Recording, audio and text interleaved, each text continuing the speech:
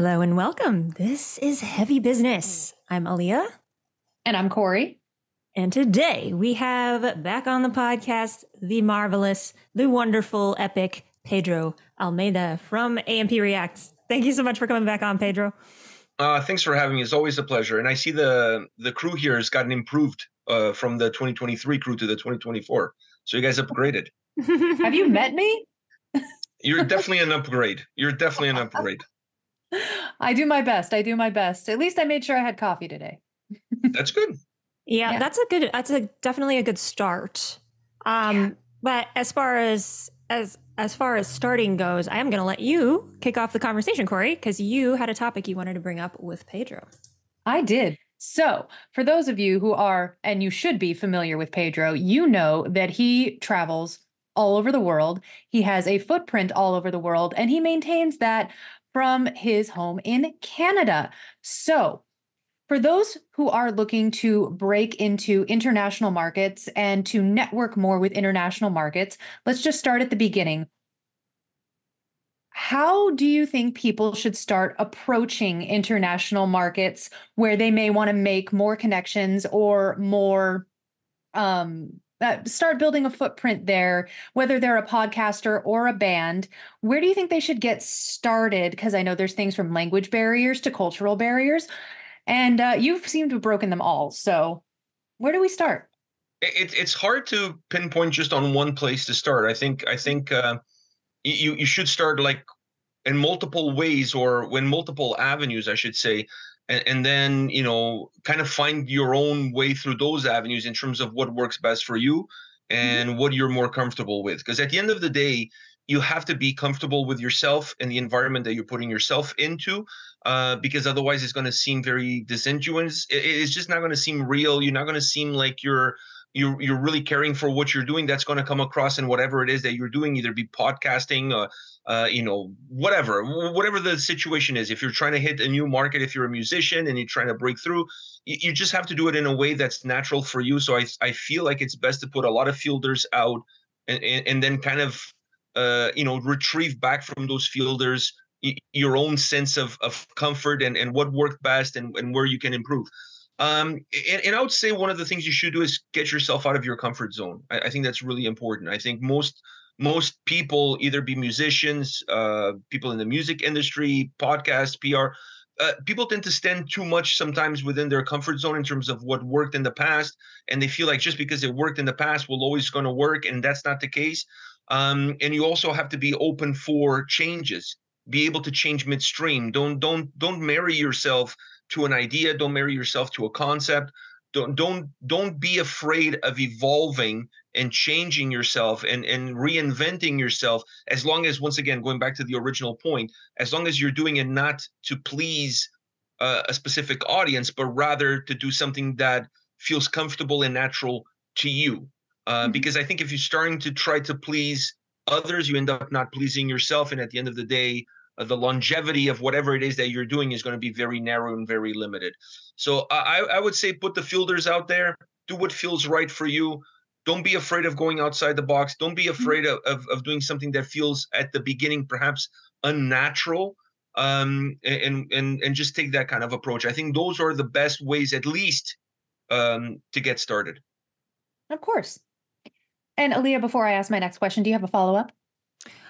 I was just going to ask you, are there examples of ways that bands have connected with you that you think have been more effective than others? Oh, a ton. I mean, one of the biggest issue I find with bands is that they care about reaching out to people like myself when there's an album cycle. And I think as important as that is, obviously, I think you have to build the roots and the connection and the networking way before the album cycle comes around. And I think part of that album cycle should be a complete understanding of what you want from day one until beyond the day the album gets released.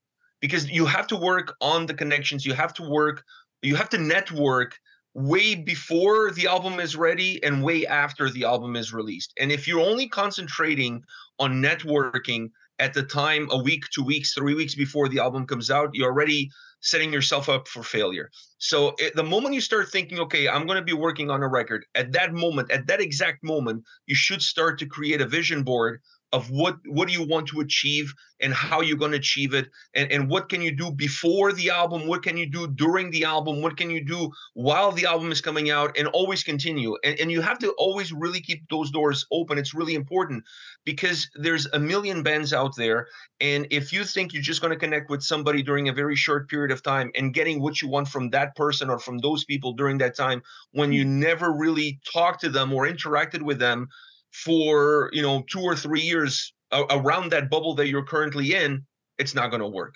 It's just not going to work. People are not going to give you the attention. They're not going to do for you what you want them to do for you. So and I'm not trying to say to fake a relationship or to fake interest in what other people are doing, but genuinely build connections. I'm not talking about just knowing a person. Genuinely build connections to the point where when you see each other, you're like, hey, how's your son doing? I saw that he scored 3 goals in the soccer game. That kind of stuff goes a long way.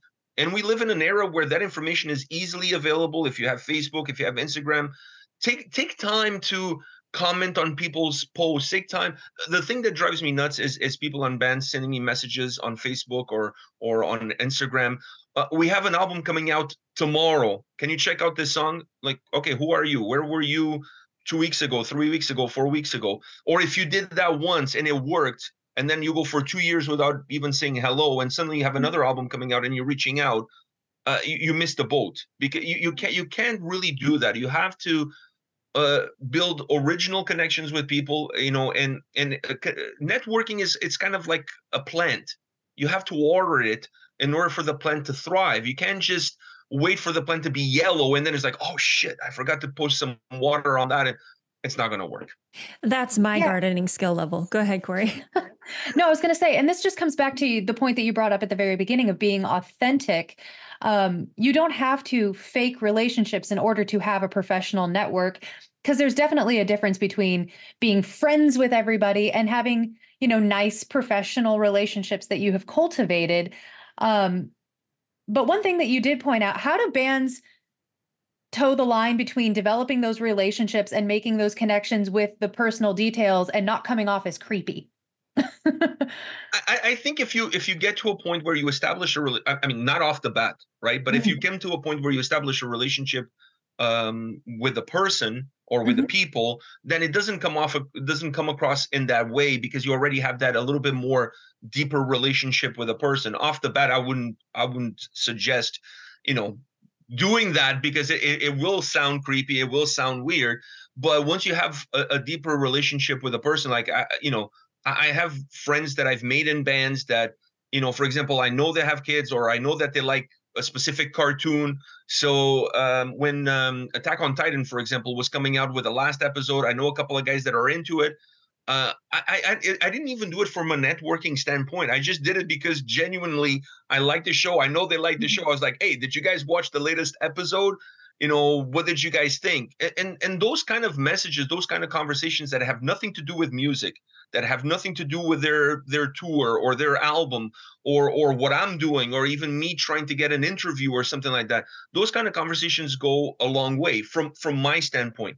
From a band standpoint, for example, I think goes a long way when you're playing in a town and somebody's from that town, inviting them to come to a show, inviting them to be at the show, or even if they're doing an album release party, inviting you to go. If the person comes or not, that's a completely different story altogether. But the invitation goes a long way, because you can't send the person a message saying, hey, can you play my song on your radio station, or can you cover my song on your platform or whatever, and then when there's something that you can give the person in return, as almost as like, you scratch my back, I scratch yours, that is not there. And you start noticing the ones that do it versus the ones that don't. And then the ones that do it got pushed into the front of the line, and the ones that don't got pushed into the back of the line. That's just how it is. No, and it's actually, I don't know if you noticed me and Aaliyah kind of laughing, because this exact situation happened yesterday, where I got my very first invite directly from a band, not a PR or anything, like, hey, we would love to hang out with you again. We're playing in LA on Monday. will you come and just hang out with us? Come enjoy the show with us. And I was like, I can, Leah can tell you, I was blown away because that's the first time a band actually was like, hey, we want to see you. Come and hang out with us to me. And they didn't ask me for anything other than coming to hang out. Yeah. And now I'm probably going to be bringing a certain label individual with me because this band has made a quite an impression upon me. I loved them before. I love them even more now. So yeah. And I'm not saying Like, that you know, and you uh, don't have to do that, but they I don't mean, have the fact is that they don't have to do that, and when they mhm, do that, they set themselves apart from other bands. I'll give you exactly. two really quick examples: Orbit Culture and Nano War of Steel. Oh, Both dude. bands last year, when they weren't touring in North America, I didn't ask to come to the show. I was going to Mhm. go anyways, but I didn't ask anything. Both bands messaged me privately and said, "Hey, we're playing in Toronto on this date. We would love to have you and Antonio come to the show and hang out with us." And I think that goes a long way. Like I was going to go regardless, but the fact that they did that, and then when you get there, they give you the VIP treatment with all access pass, you know, hanging out with you for the whole night, you know, all of this stuff. Obviously, if there's something that down the line they ask you, hey, can you do me this solid? Can you do? You're never going to say no, because they went out of their way to make you feel special. Networking is like relationships. You're not going to stay in a relationship where you don't feel special. So, you know, you have to make others feel special and others have to make you feel special. And I feel like the ones that you're able to achieve that with, or the ones that are able to understand that dynamic, are going to go a lot further than the ones that don't. Definitely. Yeah, I mean, you're talking like small gestures of kindness, right? I feel like one Mhm. of the things that and they have to come from a genuine and authentic place. But I mean, I'm thinking about one of the things that we did that was maybe the most impactful networking. One of the most impactful networking things we did was when we opened for Visions of Atlantis. We got Clementine a basket of clementines, oranges, Nice touch, and I must say. and gave them to her before the show. And she loved it. And she shouted us out on her Instagram, which also was a nice gesture, like extremely kind Mhm. gesture. And it's just like, we didn't do that to get a shout out from her. We did it just to be nice and because, you know, it And was I think funny. and I think one piece that's important is that the word gets out. All right, so Mhm. it gets out both ways. So, for example, when you're on my side of the fence and you do these kind of things, like Winter Sun, a perfect example. The last time they were in North America touring, they had a day off. On their day off, they were in Toronto. I took them to Niagara Falls to show them Niagara Falls. Now, my interest in that trip was, man, I get to hang out with the dudes from Winter Sun for the whole day. This is fucking mint. So I'm already winning as far as I get to hang out with those guys, a band that that I love. And then I brought them over to my house and we had Thanksgiving because it was on Canadian Thanksgiving. We had Thanksgiving dinner. So you do that for that band that you really like, and you're doing it because you really want to show them a good time when they're in town, and that's how you're building those connections and those networks. Then what happens is the word gets out. Oh, Pedro is a super nice guy. He took care of us when we were in town. He did this and did that, because it's a big world, but it's a small world. Everybody talks to one another. Next thing Mhm. you know, one guy from that band now is playing on another band or on another band, and then that band comes to town, and then suddenly Nightwish was in town, and then Yuka was like, "Pedro, family, come to the show. You know, I want to have you guys at the show because you guys were so nice to us when we were there. I'm here with Nightwish now. I want to." Give back to you guys and have you all at the show. So those kind of things, the word gets out, and it becomes much easier to network, and it becomes a lot easier. But once again, it has to be genuine. You can't do this because you have like this ulterior motive in mind. It's really about building relationships and connections with people, and that is from my end towards the bands. But bands do the same exact thing with me and other people that have platforms. It's has to be that mutual, and those are the bands that get pushed, like I said, to the front, and the other ones get pushed to the back. Exactly. Aaliyah, you look like you have a follow up, something to say. Well, I was just wanting to maybe we could take it back to how we can apply this to international relationships. If you don't Mhm. see those people in person so much, what are things that you can do to? Yeah, but I think in the international aspect, there's a huge advantage. So if you're from my example, I'm in Canada. So if a band who's in Finland or Norway, it might be difficult for them to hit the North American market. And it might be difficult for them to hit the North American market through the US, which is a market that's a lot more crowded. So Canada is a nice little segue into the North American market, because in North America, when there's a North American tour, you come to Canada, you play Toronto, all of these things. So it's a nice way to get into that market. So it's up to you to, in my case, up to me to also see the opportunity in order to help promote certain bands that don't have visibility here, and then build the relationship almost from a grassroots ground level point of view, that you're giving an opportunity to a band that you see talent in, that you see that they have ability to go further than where they currently are, and they just need that right opportunity to hit the right market. I mentioned Orbit Culture. We supported Orbit Culture when nobody knew who Orbit Culture was. Like, nobody knew who Orbit Electric Callboy. If you go back, if you go see reaction videos from Electric Callboy, we Electric back in the day was Eskimo. So if you go see an Eskimo Callboy reaction video, I think we have one of the first videos ever done, because at that time nobody knew who they were and nobody cared. They weren't popular. So jumping early, finding talent, seeing the talent, recognizing the talent, and then offering yourself as a gateway for bands who are abroad to enter this market through your platform. You're investing in them as much as they're investing in you. It's really mutual. And then when you see those bands grow and you see them then hit the levels that some of these bands are hitting now, guess what? You've been there from the beginning. So it's not like you're really just riding their coattails now. It's not like you're jumping on the bandwagon. So I think it also takes a little bit of an eye, or in this case, an ear for talent, and to see to kind of see the forest from the trees, and not be afraid, once again, of going outside, because it's easy to to promote a Sleep Token these days. It's easy to promote bands like Spirit Box these days when they're super popular already. And I find that a lot of people try to latch onto them at that stage now, which they are currently in, which now they're not going to have time for you, or it's going to be a lot harder for you to build that connection. So I think you have to invest time, effort in the talent that's there abroad, and then offer them the opportunity to hit your market. And you're thinking that they're going to grow, you're going to grow, and at the same time, you're going to grow in their market, because they're going to promote you on their side as much as you're promoting them on your side. So you're becoming more popular internationally within their market, because they're sharing your videos and they're giving you shout outs, and they may already have a following in that market. They just don't have a following here. And at the same time, you're giving them a shout out here, so you're promoting them in this market.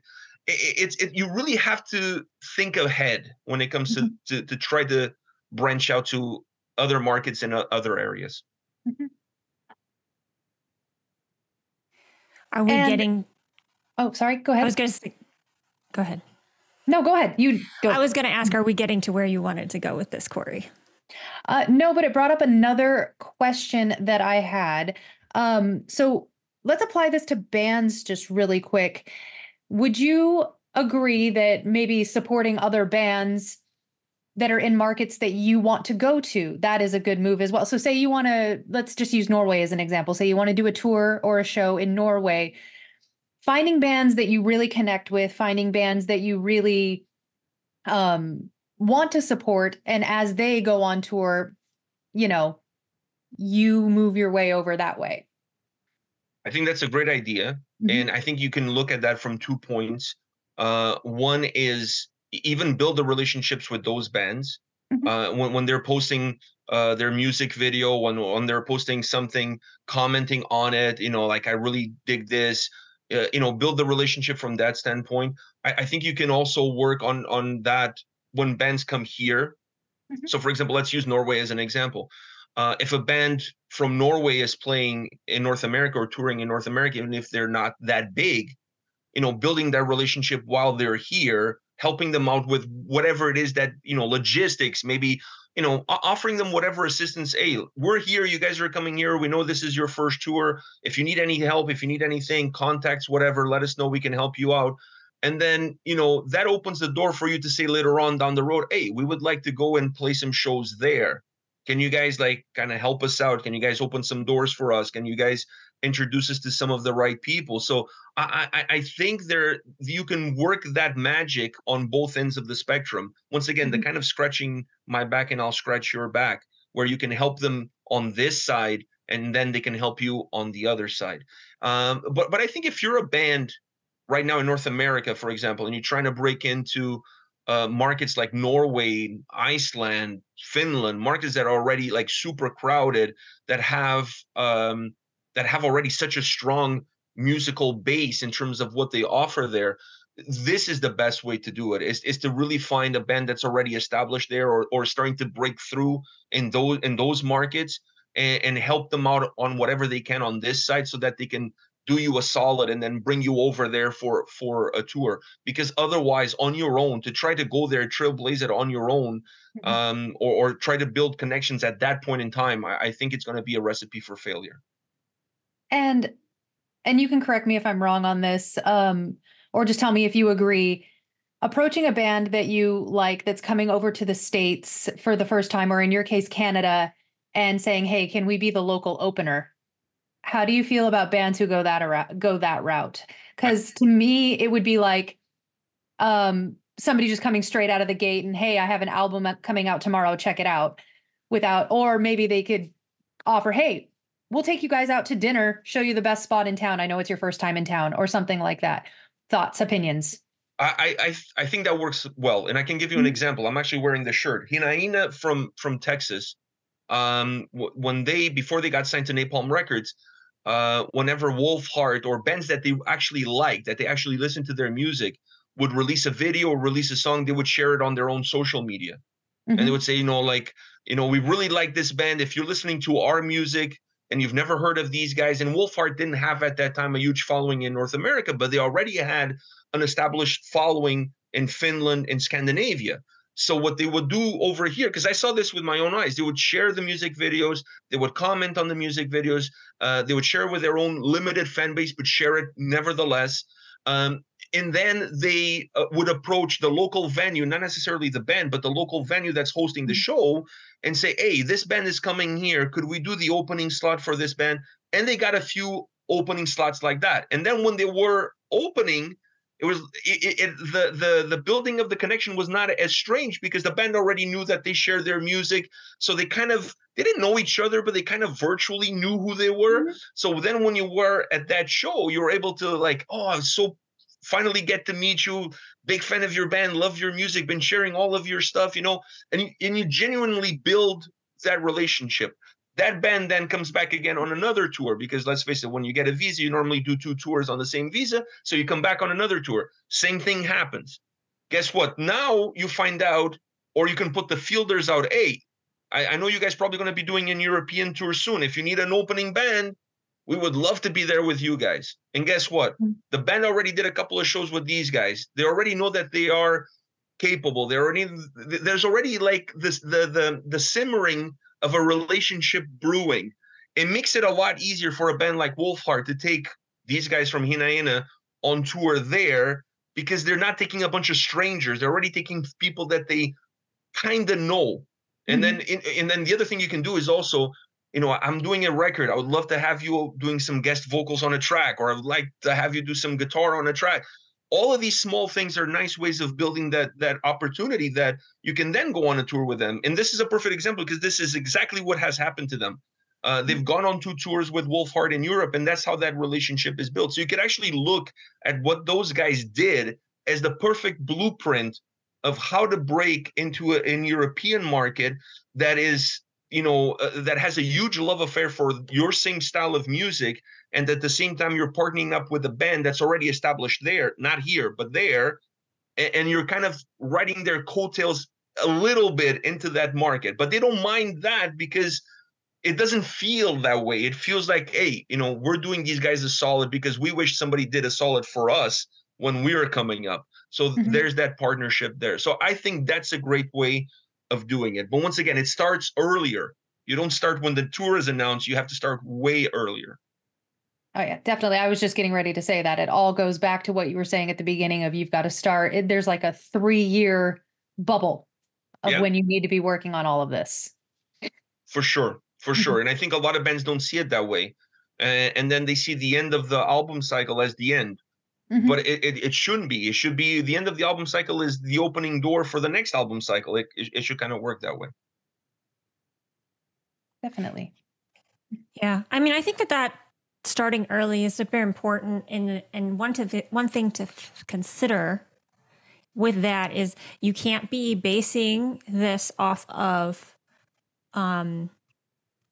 band's popularity only. Like you should be basing it off of whether they share similar, like if you like their music, if you like them as people, like some things that you can authentically connect with on, not just whether or not they're popular or not. No, in the fan bases, like, does your music and their music kind of have the same kind of Venn diagram where there's a little bit of a fan base that meets in the middle? I think that's really important because like Shield of Wings, if you guys are networking with Misery Index, I don't think that's going to work because the fan bases are just not quite the same, right? So you got to network with the Visions of Atlantis. That works a lot better, you know? So I think you also have to understand like the market and who are you trying to target. But also, like I said, if you're a smaller band, always look for a band that's a little bit of a step above you, not a step equal to you, not a step below you, not 10 steps above. One that's just a little bit above where you are, where you can help them within your market for them to break through within your market so that they can do the same for you and help you break through within their market. Like there's a lot of bands that have a massive following in Scandinavia and Europe, and they're fairly unknown here. So you can do a lot for a band like that here, and then have that relationship then help you play better shows there. Good points. Good points. Now, Corey, you said we were not going in the direction you originally intended. You want to take us back? Oh, no. We looped back around to the direction I originally intended. So perfect. It's all good. It's full circle. It is all full circle. So before I switch gears, though, did you want to ask anything there, Aaliyah? No, I think that's pretty good. Okay. Bow on that topic. Okay. So my question is, it's very expensive to do this, but at what point do you think people should start to actually physically go to some of these markets, maybe to attend festivals, just to get their footprint, get their face known, something along those lines? I think attending, before you even do a tour, before you even think of doing a tour, I think the best thing you should do is attend festivals, but not just any festival. And don't attend the festival with the idea that you're going to go there and get hammered and you're going to watch the bands. No, you should be going there to network. You should be going there to meet people, to get to know people. And you should also understand that sometimes, because at the end of the day, this is a business. So I think you should understand that sometimes you have to spend money in order to make money. You're not always going to make money. Sometimes you have to spend money in order to make money. It's really important. We had an opportunity a couple of years ago to go to Iceland to be judges in the Wacken Metal Battle in Iceland. Now, this is an opportunity that is not going to make us money, but it's an opportunity that's going to cost us money, but it's going to also open doors and build relationships towards the future. I cannot tell you how many doors that one trip created for us. It's incredible. Because you had people there from Metal Hammer, you had people there from other festivals, you had European promoters there, you had PR from different labels, independent PR companies. It's just incredible, and then everybody knows everybody. So you go there, you network, you build these relationships, you get to know people. Suddenly, those people are saying, "Hey, I want to come to Canada to do something. Can I stay at your place?" Sure, of course, you can stay at my place. Now you have that kind of relationship. Now you want perhaps to reach out to a market or to somebody that you may not have a direct connection with. Okay, but now you have a bridge. You can go through this person and say, hey, I know you're friends with this guy. I don't know who they are. Can you at least put a good word for me? I'm looking at doing this. And because you build that trust and you build that relationship, those doors will open. So I think you have to spend money in order to make money. I think you have to take all the opportunities that you can. A lot of the festivals in Europe have like panels. They have like, schmooze fests where you get to meet everybody from the industry.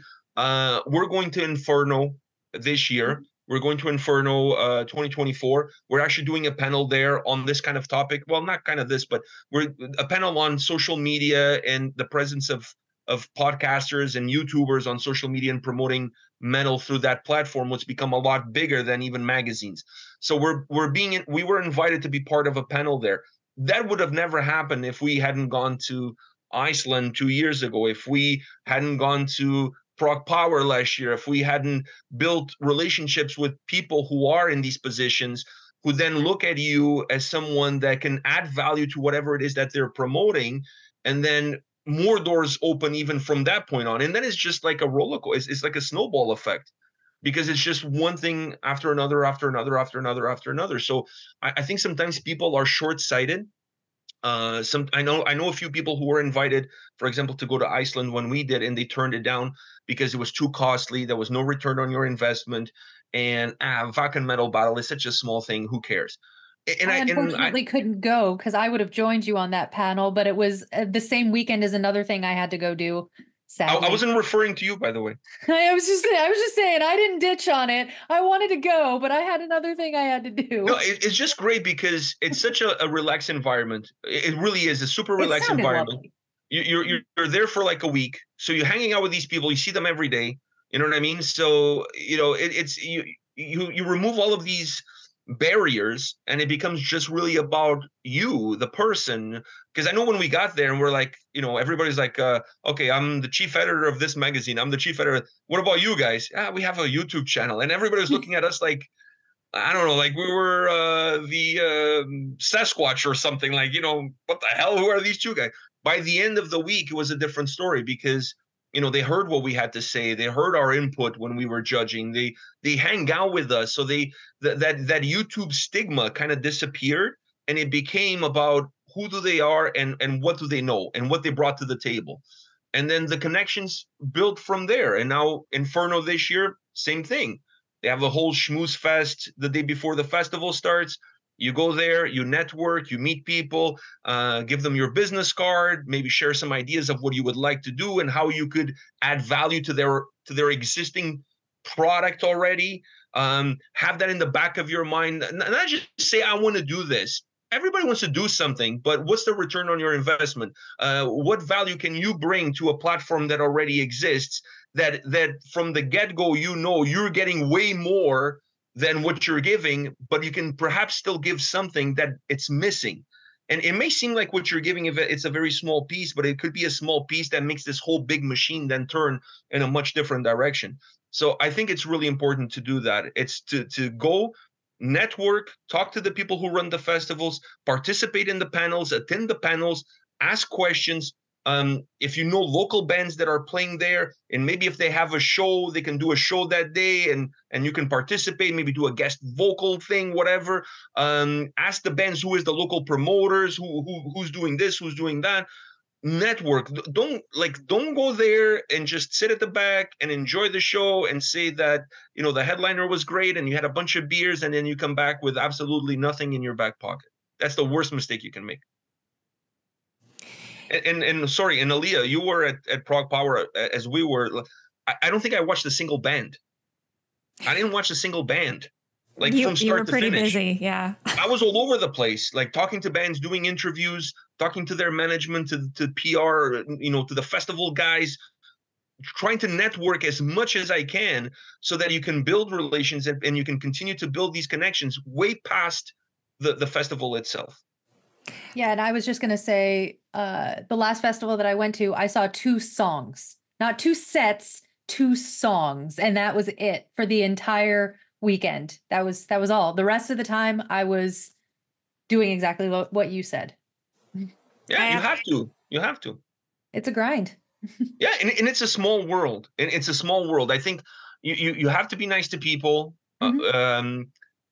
Think about that. If you're nice to someone, that person is going to eventually talk to somebody else who you might need a connection with. It's a really small world. Like I can't tell you how many people when we started this YouTube channel were interns at a PR firm, and now they're managing a whole festival. Like it's crazy the growth that they've had. And now that you built that relationship when they were an intern, now they come back to you as, hey, you know what? You had my back when I was nobody. So now I'm going to open some doors for you to help you reach where you want to go. And I think that's really important. Sometimes bands for example, when they're looking at who's doing the interviews and what coverage they're getting, they everybody wants the metal hammers, everybody wants the decibels, everybody wants Loudwire. That's not possible, right? So I think you have to look at perhaps not just at the current size of the platform, but the potential within that platform. And if you see the potential within that platform, I think it's worth your time. It really doesn't cost you anything, and the possible gains in the future are limitless. So I think that's really important. Yeah, I have to admit that I was the one that wanted to watch more of the bands at Prague Power.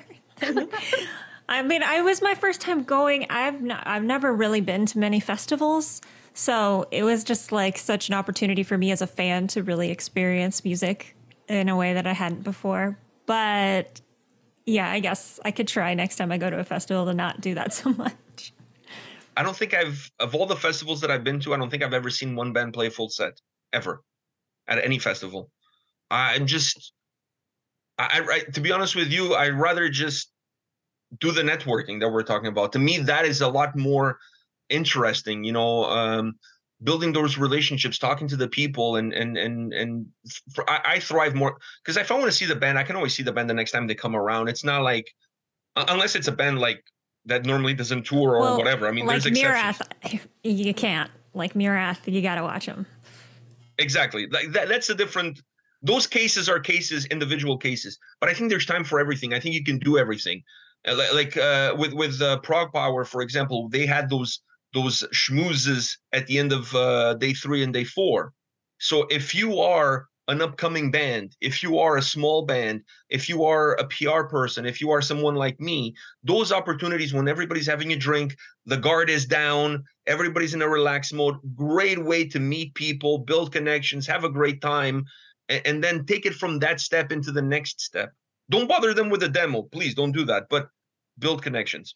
Well, how do you recommend people initiate conversations then without doing that? Like, oh, hey, I'm also in a band. Like, oh, hey, here's my demo. I think if you know somebody who knows that person, that's the best way. It's the most seamless way of doing. I do that for my friends here in Toronto all the time. If I'm at a show with a friend of mine who's in a band and I know the guys in the band, and especially if they have the same similar sound or there's a little bit of a similarity to the bands, I'm always the kind of guy that says, okay, you know what, I'm going to hang out with them either before the show or after the show. Come with me. I'll introduce you to the guys. Hang out with us that evening. It's a way for you to build that relationship, to really foster that relationship. And then the next time they come to town, maybe they'll invite you to open for them, or maybe they'll invite you to come to the show. So I think if you know somebody who can be the mediator, if you will, it becomes more natural. It becomes less awkward, right? If you don't, then I think the best thing to do is just say that, I love your music. I love your band. I follow you on social media. I have a band, and maybe ask for a tip. Like, is there some piece of advice you could give me? It's something along those lines, and not in a way that you feel like you're trying to sell them something. You know what I mean? And one thing I want to maybe add to that just a little bit is don't be afraid to talk to strangers. If you don't necessarily know who the person is, you can still strike up a conversation in a way that is organic. Here's an example. I go to Aftershock every year. And back in the media area, there's usually a line for where you can get there's like a drink stand. It's like a coffee stand that's in there. And I'll talk to the people who are standing next to me in line. And then as the conversation goes, oh, hi, I'm Corey and I'm Sam or whatever. And then we both just exchange what we do. And if you end up happening to talk to somebody who's big or a major artist and you didn't even realize who it was, a lot of the times those major artists will I found ones that they think it's kind of funny, but they're also kind of relieved that it's not somebody like, oh my God, it's so and so. They're just like, oh, I actually have the opportunity to introduce myself to someone again. And it's so don't be afraid of embarrassing yourself in that way. And then also don't be afraid to talk to strangers while you're standing in line or whatever, if you happen to make your way back to one of the more artist friendly areas. I agree 100%. I talk to everybody. I don't even, it doesn't matter. And it goes back to another thing you were saying of you don't know where someone's career is going to take them. Because, I mean, some people won't give the small journalists the time of day. They may be in the media area, but they're sitting there by themselves. I'll be like, hey, how's it going? Oh man, it's hot. And then, we'll just go from there. So you never know where somebody's career is going to take them, and don't be afraid to talk to strangers. I couldn't have said it better. I 100% agree with you. I think having that and also if you're if we're talking about specifically about bands, I think it's also important for you to know within your band who's the better person to do that. Because what I find sometimes is on my end when I'm doing interviews, sometimes I feel like the band sends the wrong person to do the interview. They send a very introverted person, for example. That's not the right person. I don't care if you wrote all the music. You know what I mean? I don't care if he's like Bruce Springsteen. If the guy or the girl has an introverted personality, if they're not comfortable in front of a camera talking and whatever, don't send that person to do the interview. Send somebody else. Like, it's really important because you also have to put yourself in a position to succeed, not in a position to fail. And I think sometimes bands don't realize that these little things are important. Like you said, like, even talking to a small journalist, still give that person the same effort as you would if you were talking to a big journalist, because you never know who's going to read that. You never know who's going to see that. Michael Jordan used to say that he played hard every single game because there would be somebody in the audience that was seeing him for the very first time, and he didn't want that person to go home thinking that he sucked. So he always gave it 110% for that one person that was seeing him for the first time. And I think everybody should do that. Put yourself in a position to succeed, not in a position to fail. Find within your band who perhaps is better at networking, and then have that person be the one doing the networking, even if they're not the main writer, even if they're not the main person within the band. Definitely. Yeah, I think that the only complication when it comes to like actual interviews with when in an album release cycle is if an interviewer asks a question that they might not know. So do you have a way to mitigate that? Would be to just kind of prep ahead of time. Do you have any tips on maybe if somebody isn't the main songwriter for a band, but they are the one that's going to be doing the interviews, what should they be prepared for that they might not just know offhand? I think the band should prep that person, whoever that person is. Go through everything, songwriting, creative process, how everything went. Maybe not necessarily in detail, but in at least with enough detail that they can answer a question, in an interesting manner, right? But the worst thing you could have is a person say, "Well, I didn't write the music. I can't answer that question." Like, that happens quite a bit too, and it makes it feel like the person is just like a hired gun. Somebody just hired him to play guitar, and the guy had like no clue what happened on the record. So I think you can prep the person, but those things are easier to mitigate than having somebody who worked on the music but it's not comfortable talking or is not an extroverted person. Because I think if you have an extroverted person doing the interview, you never really know where that interview is going to go. I know from my own personal experience, if I'm talking to somebody who's super extroverted, forget about the questions that I had in mind. Those questions completely go like they go away. I don't even look at them because now the conversation is what's going to dictate the interview.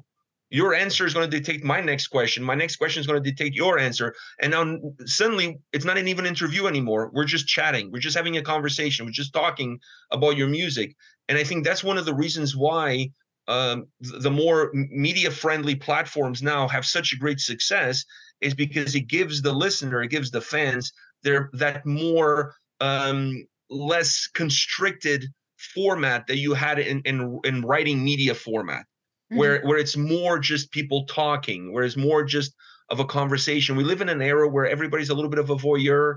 That's why reality shows work really well. So if you can create an interview style, and if you can have a person from the band's point of view that fits that interview style of where the conversation becomes more of a chat, that is going to be a lot more successful for the person doing the interview and for the person being interviewed. It's just a problem if everyone in your band's an introvert. Well, I would like mine. to say there's difference between being an introvert and being socially like awkward and unable to talk to people. I am an introvert in that when I'm in large crowds of people and I'm around talking to people all day or all weekend, if I'm at a festival, that following Monday, I need a nap. But at the same time, I mean, I do my best carrying myself and trying to talk to people. So I think that there's a little bit of a difference. You all can be introverts, but one of you's got to have a set of balls and be able to talk to people a little bit, even if you need a nap afterwards. Fair enough. And I'm glad we took that away, because I do think a lot of people identify as introverts. Like they hear that word and they're like, well, I'm an introvert, so I guess I shouldn't be doing interviews. So let's just clarify that a little bit. We're not really just talking about people that are introverted. It's more about what that clarification Pedro made. Like if you're comfortable talking in front of a camera, having a conversation with people, then you might be able to do the As long interviews. as you're not giving answers of yes, no, because you have to put yourself in the person's shoes that it's listening to the conversation. If you were that person, would you want to listen to that? You wouldn't. So if you wouldn't want to listen to that, why are you creating that? Right. So I think that to me is key. And I think if you come in, also, if you know the person who's doing the interview, that plays a role too, because now suddenly you're a little bit more comfortable. You don't feel the pressure. Your guard is down. You can talk a little bit more freely. There's a lot of moving pieces, but I think it's really important from a band standpoint to do their homework. First of all, know who's doing the interview. What's their style? What kind of person they are? What kind of platform they have? What's the audience target that you're going to hit? You really have to look at everything from a business standpoint. Even when you're doing these things, these interviews, we were talking about networking.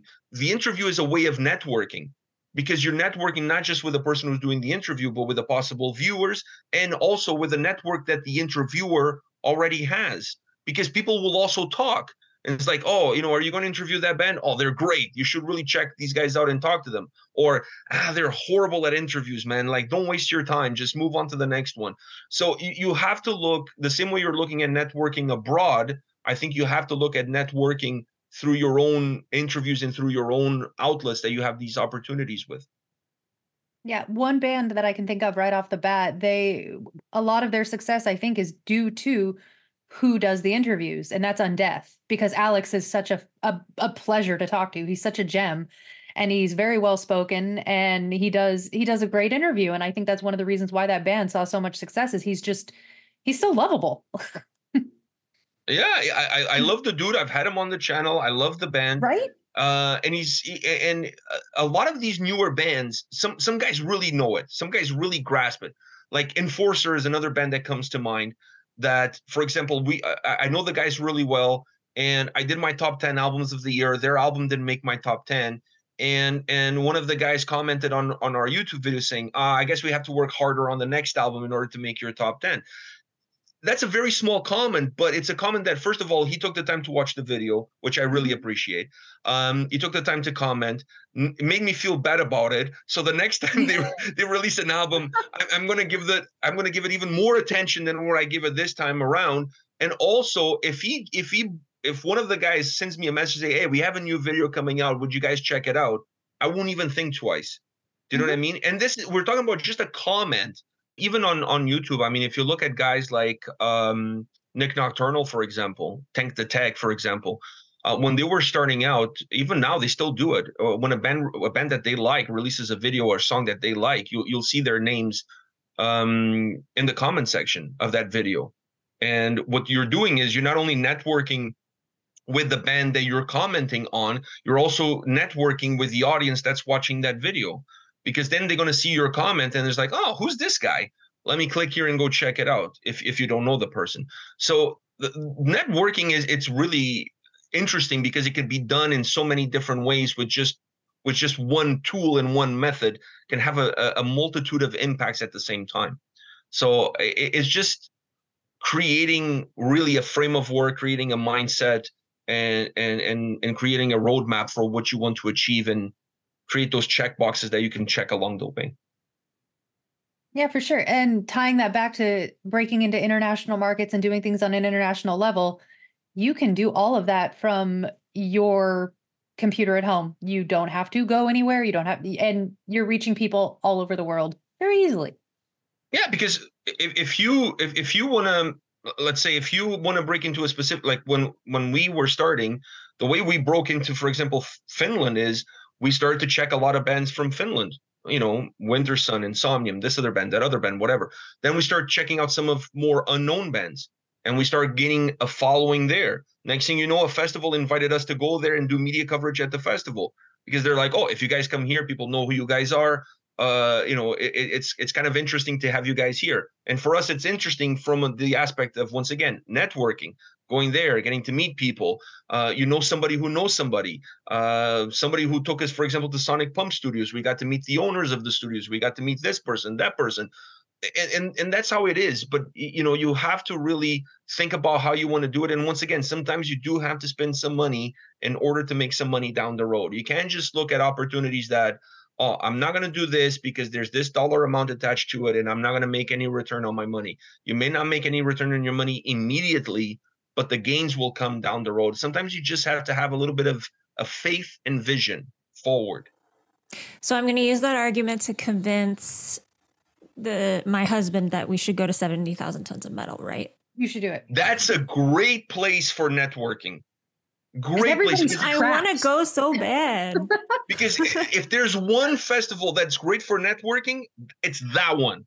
Because everybody is in a good mood. Everybody's partying. The guard is down. Everybody's having a good time. It's a great way to promote yourself with other bands, to network with other bands, with promoters, PR, journalists, whoever. I think picking the right festivals for that is important, because not every festival offers those kind of opportunities.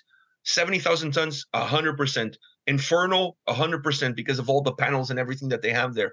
Beyond the Gates, another great festival for networking. You know what I mean? So there's some festivals that are better than others for that kind of networking. You just need to know your sound, your style, what festival would fit you better, and what festival has the better opportunities. So once again, do your homework. Mm-hmm. Learn how to swim if you go on 70,000 tons. I can swim. All right, I cannot. just checking. Really? Yeah. So if Corey goes, you have to bring her some floaties. Yep, she got to wear the floaties. They can be black. And they have can they be like bright pink with little frogs on them or something? Oh yeah, they could do that too. I was like, they'll be black with pentagrams. And you're like, can they be pink with frogs on them? Okay, I'll do one black with pentagrams and one pink with frogs on it. Corey, you can have it could be a pink frog with an inverted cross on his head or something. Oh, there you go. The perfect like Glenn Benton, like a Glenn Benton pink frog. Satanic Tico is going to rip off this idea. Totally. I think that's a great place to wrap this up. Thank you so much, Pedro, for all the great insights on networking, and everyone listening. Thank you for listening. And until next time, make it like a bull and throw those horns up. If you enjoyed this podcast, please help spread the word by following or subscribing to us, recommending it to your friends, or leaving us a review on your platform of choice. Thank you for listening to Heavy Business, brought to you by C Squared Music.